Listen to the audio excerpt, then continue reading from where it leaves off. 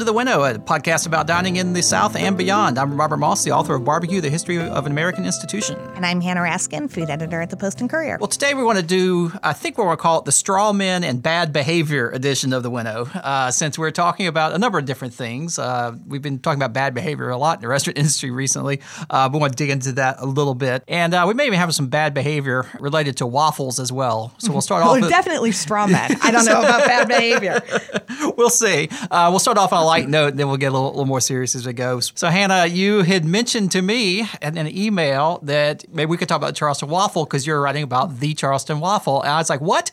Because I've actually, this was a couple of years ago, stumbled across the Charleston Waffle, started researching it, and got really sort of stuck and stymied. So I'm curious to learn what you've learned, and I'll share what... Great. I went back to the archive and dug back my old stuff. Oh, so good. We'll talk about, it's not just a Charleston Waffle, it's the Charleston Waffle. The Charleston Waffle, So right. How did you get into it? And what I came across this in the course of researching one of my weekly Sight Unseen columns, which is the forgotten culinary history of a local address. So in this case, I was once again looking at the corner of Media and Hassel Streets, which seems to have been where restaurants turned over and turned over and turned over. And it was briefly occupied, I believe the dates were 1911 to 1913, by a restaurant called the German Restaurant. And the German restaurant served a lot of German food, but they also served waffles. Mm-hmm. And in fact, their ad slogan was "Say waffle to your waiter." And they were like the original Waffle House. And so 10 cents bought you a stack of Charleston waffles with maple syrup.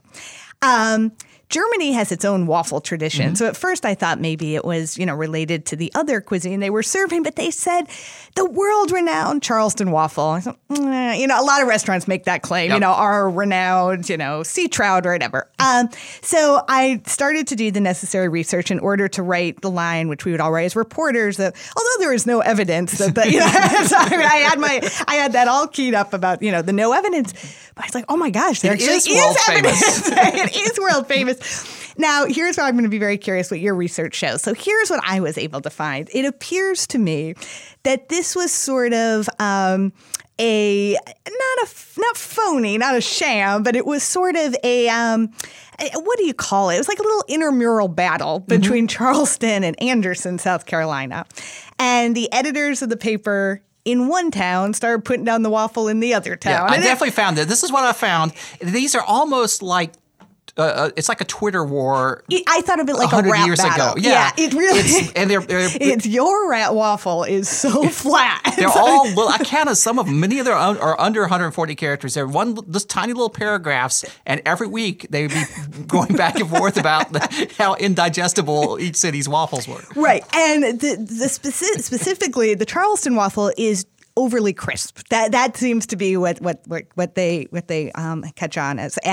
And so now help me out here, because I couldn't find anything prior to this sort of built up, as you call it, Twitter war. I was almost as flummoxed as you Yeah. were the first time I looked into it, because I found all these back and forth paragraphs. Right. And to provide a little context there, this is the era of what they called the paragraphers in newspapers, which literally a newspaper would have this column that would be nothing but one or two sentence paragraphs, often lifted from other papers and reprinted, so their version of retweeting. There are sarcastic, snide little comments, little jokes, and very bad jokes. Very bad jokes. And this is a function of printing technology at the time, Yes. as you often had just a little bit of space left to fill, because this wasn't very long ago. Many of you who've worked in papers may remember when you actually had to, lines things up. You needed 3 more inches of copy, literally. Exactly. Yep. Yeah. Okay. Well, we'll start off with the jokes, because the thing about the jokes is that they're absolutely terrible. Terrible. They're just awful. I'll read a few of them. This is from the Anderson Mail on October 31st, 1910. And it's called "Better for the Stomach" is the headline. And then the one sentence, "We have an idea that a Charleston waffle would be a dandy thing with which to patch an automobile tire." Yes, that seemed to be really, and that really took off from there. That's about as good as they get. Yeah, too, and unfortunately. so Charleston fires back and says something along the lines of the Anderson waffle, something is not fit for consumption. Or, actually says I got a little this is off print the out top of here. my head. Yeah, the Anderson waffle defies consumption. Defies consumption. Is what the Evening Post said. I mean, so again and again, what you see is they liken the Charleston waffle to a doormat. Yeah, a doormat. The Birmingham News says the waffle is equally adaptable for a chest protector or a porous plaster. What we need is a shin guard. How about it? Exactly. There are a lot of jokes about it being a weapon, about it being, don't they say, baby could teeth on it. Yeah. It is clearly a crisp, hard waffle. Is what they're implying. I've got a little more detail because I turned up more. Okay. It seems it started off as a serious thing. The Charleston Waffle got a little flurry of national attention, and from there, the paragraphing jokes began, probably because of all the cities in South Carolina being jealous of Charleston and a little back and forth sniping. And actually, that's not uncommon. There's all kinds of jokes about Charleston in general in all these papers. At that time, Charleston, the holy city, right. Which is actually the wicked city, because it was viewed, especially in the upstate of South Carolina, as this sort of very sinful place in the coast where everybody drank all the time and just lived it up. It was a lot of tension between the old money power, former power down in Charleston, and the sort of the farmers up in the upstate. So Benjamin Pitchfork Ben Tillman, the governor, just hated Charleston. It was just a big back and forth. So there was a lot of that was going on. In October of 1910. Right, they were already proclaiming the superiority of the Charleston waffle. Is that what you're looking at? Yeah. Somehow the Charleston waffle got spread around newspapers as this wonderful example of a southern dish. The earliest I could really find it was a column in October of 1910, which is a column called Woman in Life and the Kitchen, which ended up getting syndicated. So I found it in the Norwich Bulletin in Connecticut, Omaha World Herald, Macon Telegraph in Georgia, Bay City, Michigan, the Globe in Kansas City, and it's a recipe. Oh, okay. So I found the recipe. It's actually in a feature called Southern Hot Breads. Interestingly, the Charleston waffle recipe starts with a pint of flour and 1 pint of sour cream, 3 eggs, and 1 teaspoon of soda. Those are the ingredients of these delicious dainties. So it's half sour cream and half flour. So it must be like just this super rich batter. Really rich. Yep. And it says, which go with plenty of butter and a meat breakfast, ham and eggs, sausage, or boiled blood pudding. Is what it's called for. So these, you cook them quickly on on hot irons. They must be a rich brown color. So this was apparently a very extra rich waffle. Very rich. But that's not what it takes flack for. It takes flack for being crisp, not rich. Well, it's not crisp. It takes flack for being indigestible, which is a little bit different. So that is more like rich, but the idea of it being a doormat and a missile, I don't know. Maybe if you cook them too long, they get rubbery. I just found this one over the weekend. I have not had a chance to try this recipe. I'm curious about that because if it has soda, it sounds like that is something that sounds not hard, not crisp necessarily. It seems like that would rise. That's just a lot of sour cream. It's a lot of sour cream mixed in, 3 eggs, and then a half teaspoon of soda. So a very tiny bit of soda. You're right. There are yeast waffles. These aren't a risen waffle, so it sounds like it's a very rich one, and it's not meant to be eaten by itself, but alongside a heavy meat. Well, that's interesting too, because when they write about it in the Charleston papers, they always talk about eating the waffle with shrimp in the morning, like shrimp and grits, shrimp and waffles, or waffle and chicken. Might make sense. So my speculation is that it sort of got picked up all over the country. And everyone was talking about the wonderful waffles in Charleston. Of course, the people in Anderson just couldn't deal with that. Right. So they had to take Charleston down a peg or two. And then we get this long running, and this went on until for years, several years of back and forth jokes. Years and years. And whenever it wasn't mentioned, someone would mention it again. Yes. It was too much fun. People couldn't resist it. But what was interesting, again, tell me if this is what you found, it sort of disappears in the early 1920s, right around the time that there's a big push for the electric waffle iron. And you also see at that time advertised a lot of different, the different oils you would put into a waffle, different mixes are being advertised. And it occurred to me, it does seem like there was probably a homogenization of waffle styles. I didn't really think about that, but I guess up until the electric waffle iron, so at the point this came out, it was the iron, but you would put it on a hot stove, like a flame over a stove, and then flip it over on multiple sides. Yeah, and so I do think so. I think it just like the waffle war to begin with, it comes back to technology. I think they lost what was distinctive about the Charleston waffle once they gained the waffle iron. Now, Robert, what year was that recipe again? The recipe was 1910. in 1910, October 1910. I can't find anything before 1910 mentioning Nothing. waffles in Charleston. There's nothing. I mean, there's once in a while, I think one of the papers here ran a poem at one time saying how great a waffle was, but it wasn't Had nothing to do with, locally. like, it the was something special waffle in here. It or wasn't. the famous No, I'm waffle. sure it was a syndicated thing like everything else. I mean, waffles obviously have been served in this country for hundreds of years. So that, so yes, there was an acknowledgement of waffles, but I saw nothing about a Charleston waffle. Yep. What I was going to ask is, do you think sour cream in 1910 is the same thing that we go to the store and buy today? It would probably be a little bit different. It would truly be cream that was soured. Yeah, and they should have had lots of it at a German restaurant. So, I don't know. What's interesting, I was surprised about the German restaurant because I didn't come across that restaurant. I came across another one, also run. Oh, there's Riddick's. Riddick's. Yes, yeah. Riddick's. Yep. I came across that one, which is the... Riddick's kept a guy in their window. Yeah, that's what I was going to say. I found this ad that says, and this is, the ad's like from... That was like 1920. 1920, yeah. It's like after the craze. Man, if I ever on Riddick's- Jeopardy again, I hope this is a category. I got it down. Watch the waffle man work in our window. Yeah. So apparently they put the guy up front with his waffle iron so passerbys could watch him make waffles. And we should mention part of the story, too, is at least the Charleston newspapers report that a restaurant has opened in New York at one point serving Charleston waffles, right? And so I cannot find in the New York press where if this place existed or how much business it actually did. But it was actually at the Women's Exchange. That's right. New So York.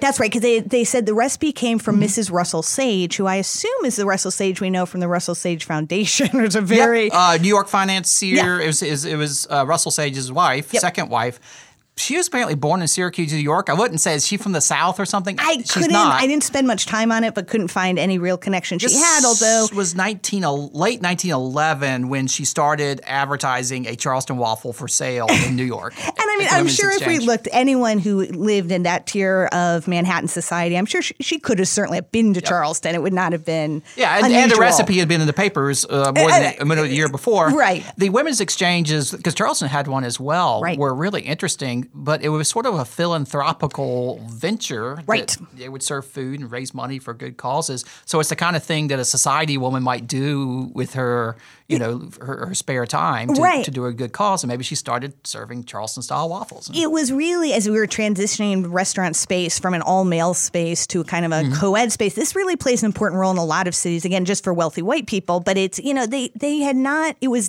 seen as below women before that point to, serve and sell food. And they did this, as you say, in the guise of a charitable organization. It was. I'm not saying they took the money, but so it wasn't like a full-on, chain restaurant, but it was a restaurant run by women, which is cool.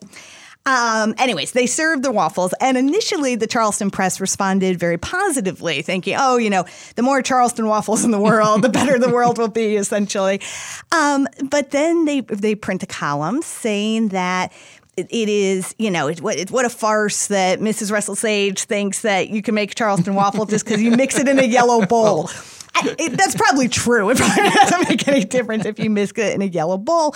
But it does remind us of that in Charleston, there's almost always a racial dimension to stories. Yep. And they say it's not the color of the bowl, it is the color of the person who mixes it. And that a Charleston waffle must be made by an African-American cook, or it is not a Charleston waffle. So it's interesting. They even in defending that, I mean, this is so much of the ugliness kind of seeps through here, where they talk about George Washington came to Charleston, had the best waffle of his life. Again, this is not recorded anywhere else. Had the best waffle of his life, and then bought the person who made it. And so, but I do think it's true your though. point that You like can't open up the lid on any story in the South. Yeah, and so I just think it's important to mention that part of it, that it's not, it is, this really is literally fun and games, but that dimension is always there too. Probably not at all coincidentally. The recipe I was talking about, which is the very first trace, it's about Southern quick breads. The last line of it is, and I won't even read it because it's in such heavy dialect. It's like, as the black folks put it, they're mighty good in the on a cold morning, but I won't even try to do it in dialect. So you can't even mention the Southern delicacy without like having some demeaning stereotype. Always has to be there. Before you get to the end of the paragraph, which is amazing. But it is interesting, and I would love to taste a Charleston waffle. I'm Well, curious. I want to go back and sample this recipe. Yeah. And it's only a few ingredients. So it should Oh, be you're going to pretty make it? easy. You should bring them in. I'll make it. Maybe I'll do that Yeah, next time. that'd be great. See how it goes. I just discovered it over the weekend, so I didn't have time to get my act together and buy enough sour cream. Now, will you be making it over an open flame? And No, you're, I have an electric waffle iron, so that's I my- don't that's my have any way to do it on contention. a flame. We may have to bring some local historians. And not that you are not a local historian, but I Well, feel I'm like definitely not a material a culture material person. culture I do not person. have any. I'm wondering if I have we an know old someone. cast iron frying pan from before World War II. There's, Right. My grandmother's. But other than that, I've got nothing. We'll see. Right, we'll see. All right, we'll work on this one.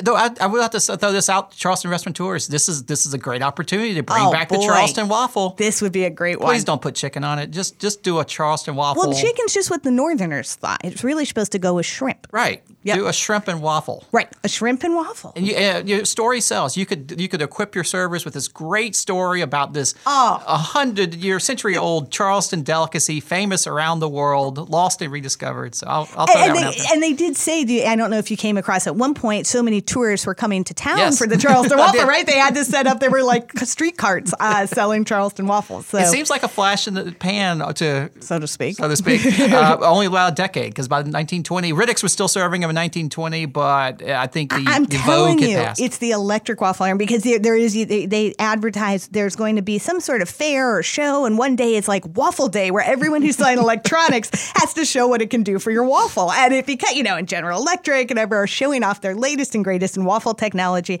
and I am telling you that is what killed the Charleston waffle. All right, you heard it here first. It's probably the last time too. Okay, well, that was sort of the good bad behavior, the fun bad behavior. To take things in a little different direction, I think we need to talk about it. It's certainly timely, not all across the country right now, with I guess you could call it the Me Too movement or all the recent outrage and sort of reaction against bad behavior in the workplace, specifically sexual harassment, but also harassment in general and just inappropriate conduct. People are starting to stand up and not take it anymore. We had talked a while back. I think we had the Gloomy show where we figured, we weren't hearing much else in the restaurant industry. This is after, I think, the John Besh story Brett Anderson broke down in New Orleans back in the fall. But I guess unfortunately or fortunately, because it's good to get it out of, if it happened, it's good to bring things to light. But more stories have been coming out since then. With the big story with Mario Batali, Charlie Howell. Kid Friedman with the spotted pig, and many others have come out. And then just recently here, it's actually a story that's still going on as we speak. You helped break a story here in Charleston about a local restaurateur who's... I broke the story. Yeah, sorry, helped break the story. Well, then with the help of the employees who came to you. But you broke the story Yes, you're right. with employees that came to you. Correct. I think just to maybe sum that up, a number of ex-employees came forward, many of them off the record anonymous, to talk about Randall Goldman, who's the CEO of Patrick Properties Hospitality Group, which runs a number of restaurants here in Charleston. They came forward to... One restaurant. Well, Number of properties. Oh, I guess they have different properties. So let me just back up on this. So, fill me in on that. Patrick Properties Hospitality Group was created by Charles and Celeste Patrick in 1997. Randall Goldman was immediately thereafter hired as their CEO. He had been a personal chef to the couple previously. They have built the company since then. I'm not exactly sure how many properties they had at the start, but they currently have the American Theater, with the people in Charleston may know best from the outside because it has a marquee on Upper King Street that's very prominent. Then and it's these days it's not a theater; it's a sort of private event space. Lots of things happen there. Yeah, at one point they did run it as a theater, but as you say, now what Patrick Properties is known for is running just the glitziest events. So they also own the William Aiken House, also on Upper King. So that's really the best spot in Charleston to get a glimpse of a really fancy wedding, just behind the gate. They have Lowndes Grove Plantation, which is where in the past the James Beard Foundation has made its announcement of semifinalists for its big awards. It's beautiful. I'm trying to think. There was also, we've had a number of food events come through to make use of that property. And until recently, they had the restaurant Fish. They closed that in order to sort of reconceptualize it.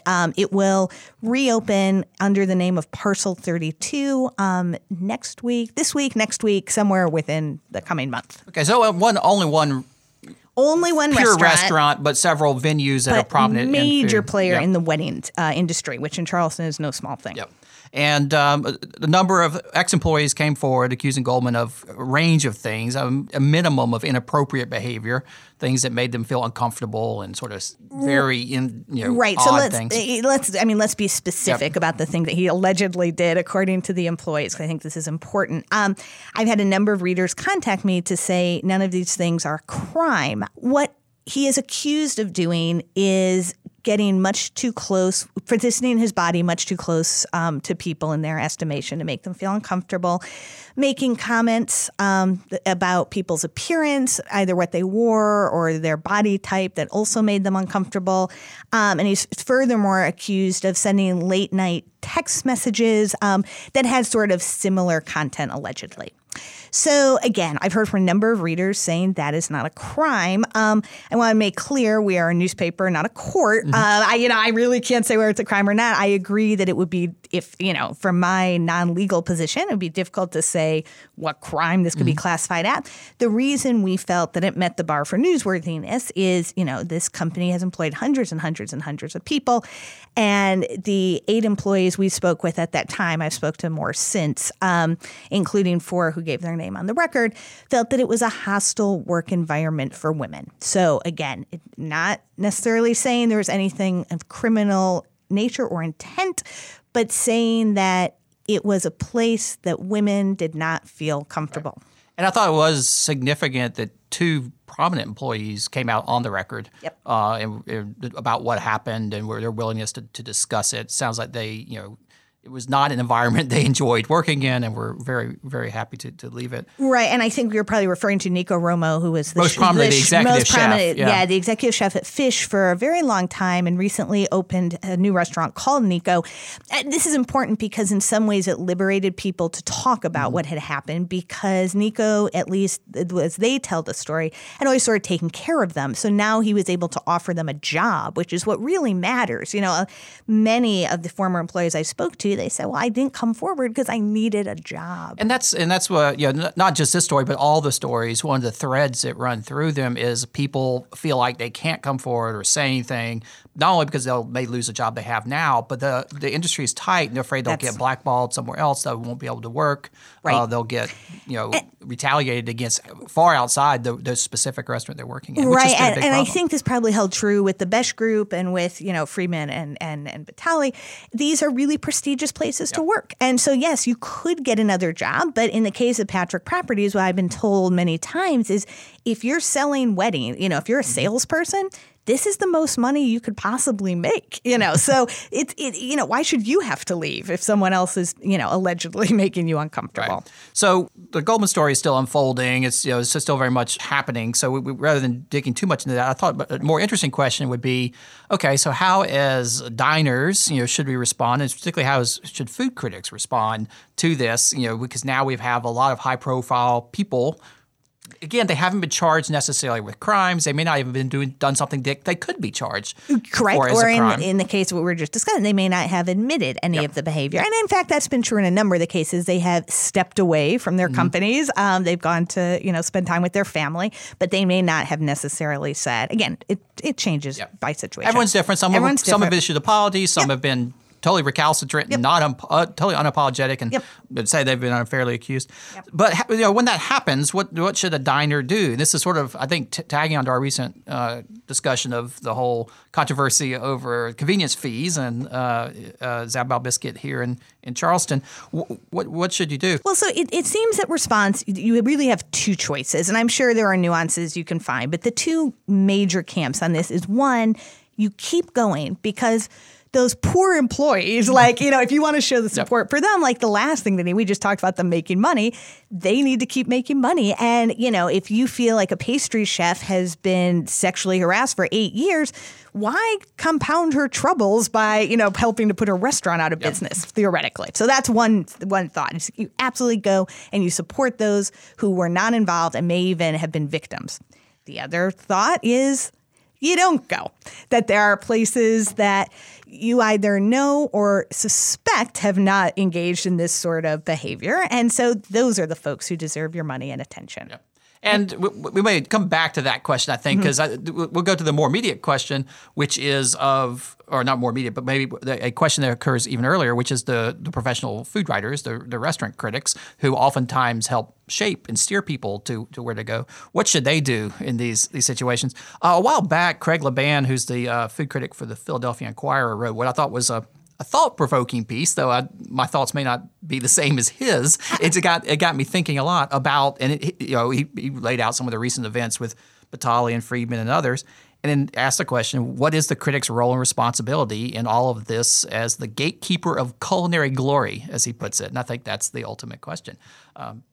I was very surprised how much heat Craig took for that piece, honestly. It was depicted by some people who are very strongly of the you do not support camp as really just turning a blind eye to something that we all know about. I think Craig was coming from a real newspaper background. He has worked at the Inquirer for a long time. He's a newspaper guy. And I think he understands that we don't always know, and we can't always know. And because to know something, for instance, with the story about Randall Goldman, that took about 4 months of reporting. If you had to do that for every restaurant you went to and every person involved in an executive level, you will never see a review again.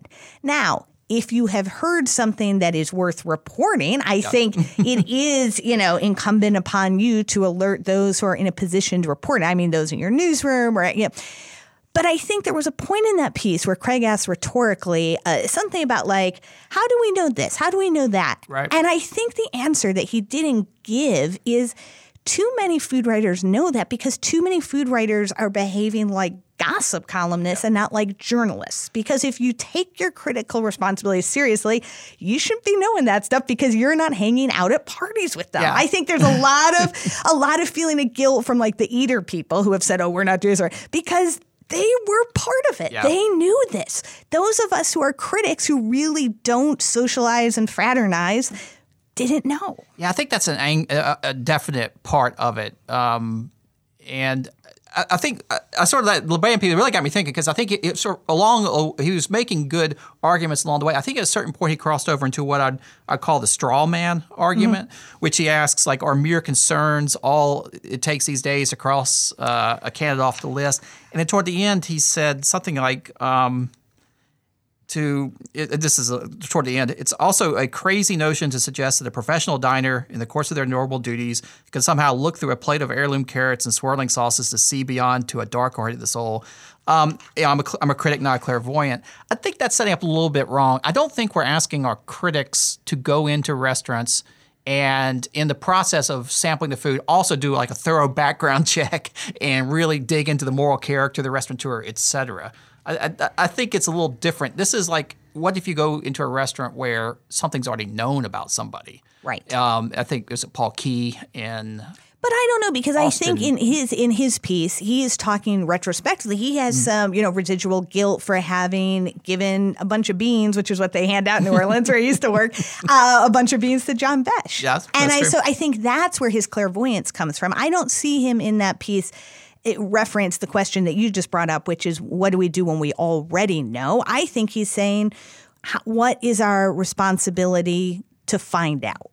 I think so, but where he goes is, I think, an interesting place for a food critic, where he says he's spent his career trying to keep personalities out of the equation in his restaurant reviews, and that he thinks that the judging of a restaurant or chef on anything other than the dining experience itself is a dodgy pursuit. So he's taking the line. He ends up saying basically what you should do as a restaurant critic is you go into the restaurant, you eat, you have the dining experience, you have the food and the plate, and I suppose that also includes the service, the music, the atmosphere. And if you leave with a great dining experience, then all the rest shouldn't factor in.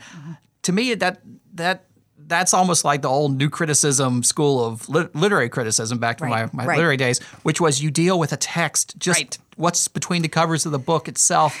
You don't worry about the historical context of the author's biography or anything else.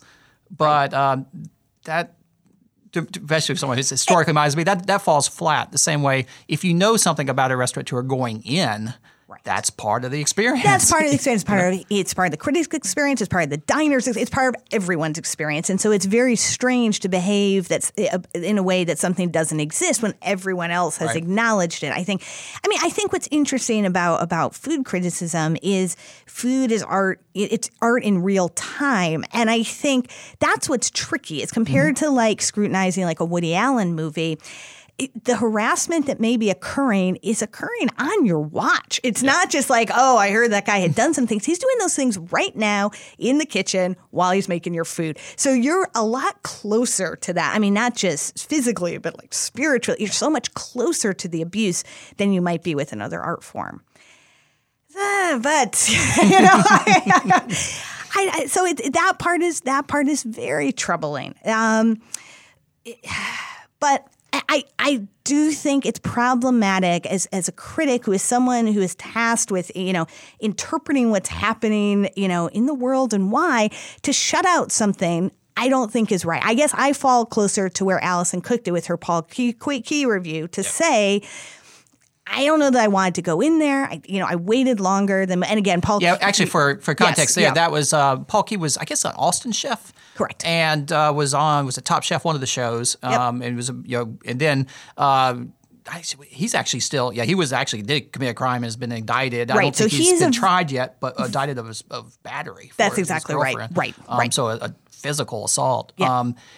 But interestingly, obviously assault is never acceptable, but this is not one that occurred within his kitchen. That's right. That was a domestic event. At home. Yep. A very troubling one, but again, it's not about the business and how he was running the business. But the question came up that Alison Cook, food writer for the Houston Chronicle, Paul Key was involved in opening a restaurant. I think it's called Aki in Houston, and that was the question: was how long should I wait, or should I review it? How long should I wait to review it? And what should I say when I do? Yeah. I just think it would be so weird not to. Right. And you could go there, and I think you could decide there is nothing here. There's nothing here that anyone needs to see or eat. And this is, Paul Key is just such a problematic figure. We just need to ignore this restaurant. And you could deliver that pronouncement as a critic. But I think as a critic, you have to go. You have to experience the art. It depends on a little bit of what kind of criticism you do. But if you cover a beat, if you cover a city, you can't ignore a major restaurant opening and just not like, I'm going to pretend like it doesn't exist because this guy's got a lot of baggage and has done some terrible things. You sort of have to engage with it. Exactly. I mean, I kind of liked where A.L. Scott ended up with his review about Woody Allen. Not review, his piece, his kind of think piece about it, which is that, everything the man has allegedly done, and I'm not a scholar, so I don't know what he's admitted to and what he has not, but everything that he has allegedly done may cause you to stop watching the movies. It may mean some of us have to watch them again. Yep. Right. So now you have that context. That's what a critic is supposed to provide is context. They're not supposed to hide in their room. Yeah, definitely. And this is where, like, if I'm looking at literature, this is where the whole new criticism thing falls apart because I've done, when I was doing literary scholarship, I very much got into researching authors' biographies and researching the history and context of the time and the city and the place they're writing about. And a work of literature is so much more engaging and interesting, to me at least, when you understand the context in which it takes place. Right. It's not just some static story with a couple of people. There's a reason all this is going on. I think the same thing with food criticism. And I think food criticism has come a long way in recent years. I think food criticism is more interesting. Well, the least interesting kind of restaurant review is the one that's just like the report of my visit. Mm-hmm. I ate this, I ate that. Here's what it tasted like. I liked it or I didn't like it. Here's why. If that's all you do, that's fine. You might check the box on is this a good restaurant to go to or not.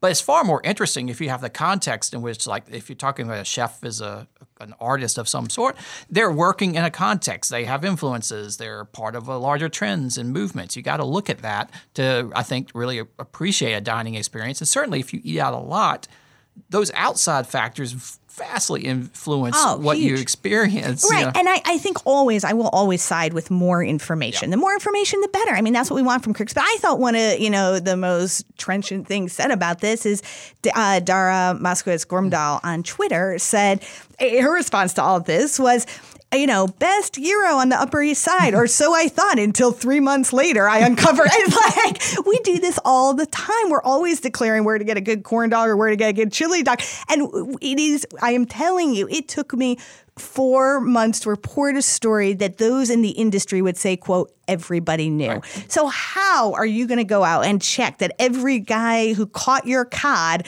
didn't do something horrible on the way to the restaurant? I just don't think that's, and I think there's also a line there between, you're a working journalist day in, day out, so you're working a beat and you're working stories. There are other critics who aren't doing that, and that's fine. You don't. In other words, it's not your job as a critic to investigate the entire dining scene and look into things. However, when stuff is brought to light, it is your job to know about it, about the context of what's happening around, and have it. But it is my job to know what is true, not just to be up to date on what people are whispering about. That's my concern, and I think that's why those of us associated with newspapers may not take the eater stance, which is, we're not going to write about the bad guy. Okay, did you research that? So I guess this goes back to what Laban referenced in his piece. Voters for the James Beard Foundation awards this year, and disclosure, I am a member of the Restaurant Chef Committee, were asked to not to nominate someone if they had any concerns. Okay, concerns is kind of, fuzzy. Yeah. So. Well, yeah, but so is the fuzzy notion of, is this person important, or is this chef cooking worthwhile? I agree. It's a subjective exercise to begin with. Completely agree. But in terms of making decisions about... It doesn't really give you much of a yardstick, though, to sort of measure. That's all. Yeah. I think, having concerns is different than there being specific, substantiated details about somebody. And I would be... I don't know. It seems like you don't really need to advise people to not nominate people who you don't like or you don't think are good. Right. For whatever reason, it could be because of personal behavior. It could be because that person's a talented chef, but doesn't, isn't consistent or doesn't pay his bills on time or whatever it might be. Right. And all those are the same. And that's what Craig says in his piece as well, is that we're very concerned right now about how people, treat their employees, which is great, but we also have to remember at times we've been concerned about wage theft. At times we've been concerned about the environmental impact a restaurant may have. That's a good example. Yeah. What if there's a super talented chef who the food tastes delicious, but you happen to know that he's serving like endangered bluefin tuna that's shipped around the world, and that is something that's troubling. Yep. I don't think I'd feel like you should nominate that person as a great chef, especially because I think so much of what food is today is trying to get to more interesting ingredients on the culinary side, but also more sustainable, non-cruel ingredients as well. Right. So that should factor in just as much as the way you behave. If we worry about the way you treat your ingredients, I think the way you treat the staff should certainly factor into the equation absolutely. as well. But I feel like this is I don't know if I've shared my latest theory, which is that the farm-to-table movement is partly responsible for all the harassment in restaurants. I don't think you've shared that. Yeah. Now, before you start, let me think about that for a second.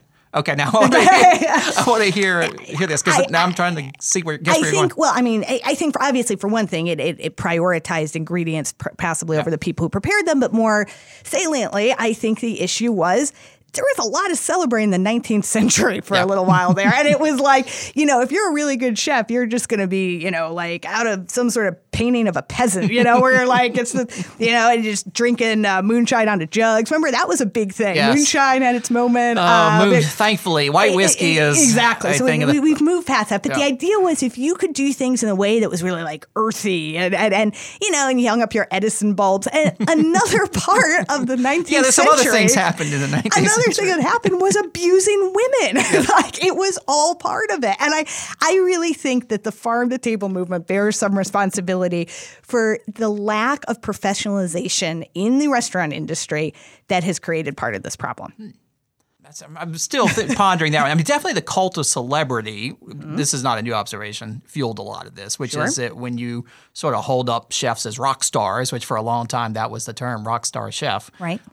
Then you're condoning the behavior of rock stars, which was often, both on the like drugs and alcohol side of things, but also on the abusiveness to people. That's I think that all rolls together. Right. And obviously the degree of celebrity was greater than ever before because it was magnified by Food Network and all of these things. But as you and I both know, there have been celebrity chefs for centuries. Oh, yeah, there have. I mean, this is not a new idea that the chef was really, all important. So I think that's why farm to table is what's to blame. Sticking to it. Sticking to it. I mean, I'll ponder that a little bit. Okay. You made me think. Charles. As long as I made you think. You're making me think about that. Because another thing, you mentioned treating women terribly. Also, there's the inconvenient things like slavery in the 19th century. Right. There's the other inconvenience of the Gilded Age and the fact that you had the plutocrats were the ones driving a lot of the fine dining in these just ridiculous banquets with 23 courses and all that, while the people serving it probably were taking home pennies. What I thought was interesting, speaking of celebrity chefs, Charles Ranhofer, who was chef at Delmonico's in the late 19th century in New York, the great New York restaurant. He was one of the early celebrity chefs. He wrote a book. He was well known. He was in newspaper articles. One funny thing is that the newspaper articles all focus on how much money his salary was, which is something you don't see today. I mean, I guess maybe we talk about book deals or whatever that the chefs get, but I can't remember what it was, but it was something like $15,000 a year or something that he has managed to make. This is during the Gilded Age when he is serving like, these Rockefellers and the Astors and all these people with millions upon millions of dollars. And the amount of money that is supposedly a huge salary for him is so tiny compared to the plutocrats of the day. It just sort of highlights the fact that at that point, even the celebrity chef was still basically hired help. It wasn't as much of a rock star type lifestyle as the chefs we have today. Again, just to my point, I think had really people stuck with molecular gastronomy, I think things would have been better, because to bring it back to where we were earlier in this episode, we talked about the women's exchange clubs, which rose up at a time that what was being celebrated in food was cleanliness and science and looking forward, not looking backward. It was a progressive period. That is true. And molecular gastronomy, the profiles of chefs was all about they're like scientists at the lab bench. They are experimenting. They're dealing with chemicals and things and their inventiveness. Look, it's not how they throw things around and go hit a woman. No, it's not like that. Or tackle alligators or do all the things. Exactly, right. Like it's not about showing your brawn. It was about showing your brights, right? And so everything was delicate and focused and skilled. Exactly, which is very much where things were when these women's exchange clubs were coming. It was the same, similar idea. Now, we know that the world of science has its own serious problems. This is I know that, female scientists do not have it easy. But I just think that sticking to science as opposed to art and all of the crazy stuff that goes with it may have been a better course. I am now coming around to your farm to table. Now that I've had a chance to ponder it, and your molecular gastronomy point brings it home, because the chefs there, and even Sean Brock, who has been through a roller coaster of a career, started off as a molecular gastronomist, went deep into farm to table, which is when he got into bourbon and boozing and drinking, and has come out not too long ago with, now he's on the wagon and going to recovery. Had he stayed with the hypercolloids and all that, maybe he wouldn't get sucked into that rock star driving pickup trucks and drinking a bunch of booze and all the things that sort of just went hand in hand with the farm to table movement. All right. I think you have me sold. I'm going to leave it at that. I know when to walk away. So let's bring it back around. So we talked about critics. I think we both agree that a critic can't just judge the experience in isolation just from the experience in the door. You have to take the context into account. No, a critic doesn't necessarily have to be an investigative reporter and spend every restaurant review digging into the garbage behind the restaurant looking for But do call an investigative reporter if you have a good lead. And read what people are doing and listen to what people are saying. So and that has to enter in. What about diners? So if we go back to that, we started off. It is a good point. Boycotting a restaurant just because of somebody associated with it may not necessarily be fair to the employees. But any boycott is by its nature of a company is going to harm the employees that work there. But how else do you express that this isn't acceptable? And we won't give our money to restaurants that engage in these kind of behaviors. Yeah, it's tricky because in most cases we're dealing with pretty small companies, one restaurant, two restaurant. This is very different than dealing with the NRA and FedEx sort of thing. Yeah, you can't really express dissatisfaction by asking your credit card company to stop dealing with that. It's not going to happen. So I think like everything else, I think it's a decision you have to make for yourself. Well, I think it's perfectly legitimate to love the food at a restaurant but not go back because the chairs are hard or the dining room's too loud and it's not a comfortable experience. Yep. And if you know and it's not just unsubstantiated rumors, but if there's good reason to believe that the work culture that the employees are working in, whether it's because tips are getting stolen or unfairly pooled or something like that, or if there's an abusive culture, management culture, I think that's perfectly legitimate to say, I'm not comfortable. Absolutely, it doesn't make you comfortable. Anything that makes you uncomfortable, the whole point of hospitality is to be comfortable. So this is not hospitable. And I think we are very fortunate that we live in a day and age where there isn't only one place where you can eat well. I mean, that's not, it's like, and now I'm doomed to a life of gruel. It's not, you can cross one place off your list and you'll still do okay. That's actually a place like Charleston, there is no limit of other spots you could go to. And that's how you drive them out of the market. I mean, I think Craig said this in the follow-up New Yorker story, Farm to Table was successful in making people think about the ingredients to the point that now when the Cisco truck pulls up, people are like, And so I think that could be where it goes with sexual harassment. It's just kind of understood that if you're doing your job well, you do not harass your employees. And I think we're starting to see, and again, the Patrick Properties, I think, was in the same boat as so many of these other organizations. They didn't really have an HR person. Nope, not till November. Till 20 years after the company seems was started. Like so, and it always seems like when people start to realize, we got a problem brewing, let's get some help in. Yep. I think restaurants are now starting to rethink that, and I'll be curious to see how that unfolds. Yep. I know it's hard for a small business. You can't have a full-time HR person, but there are lots of options to have external firms or people who are helping you with HR issues on a part-time basis. I think we'll see a lot more of that, and I think hopefully what will happen is the same thing that's happened with the sort of the general kitchen culture of the yelling, frying pan screaming, yelling, frying pan tossing chef. That will be a thing of the past as well as we move forward.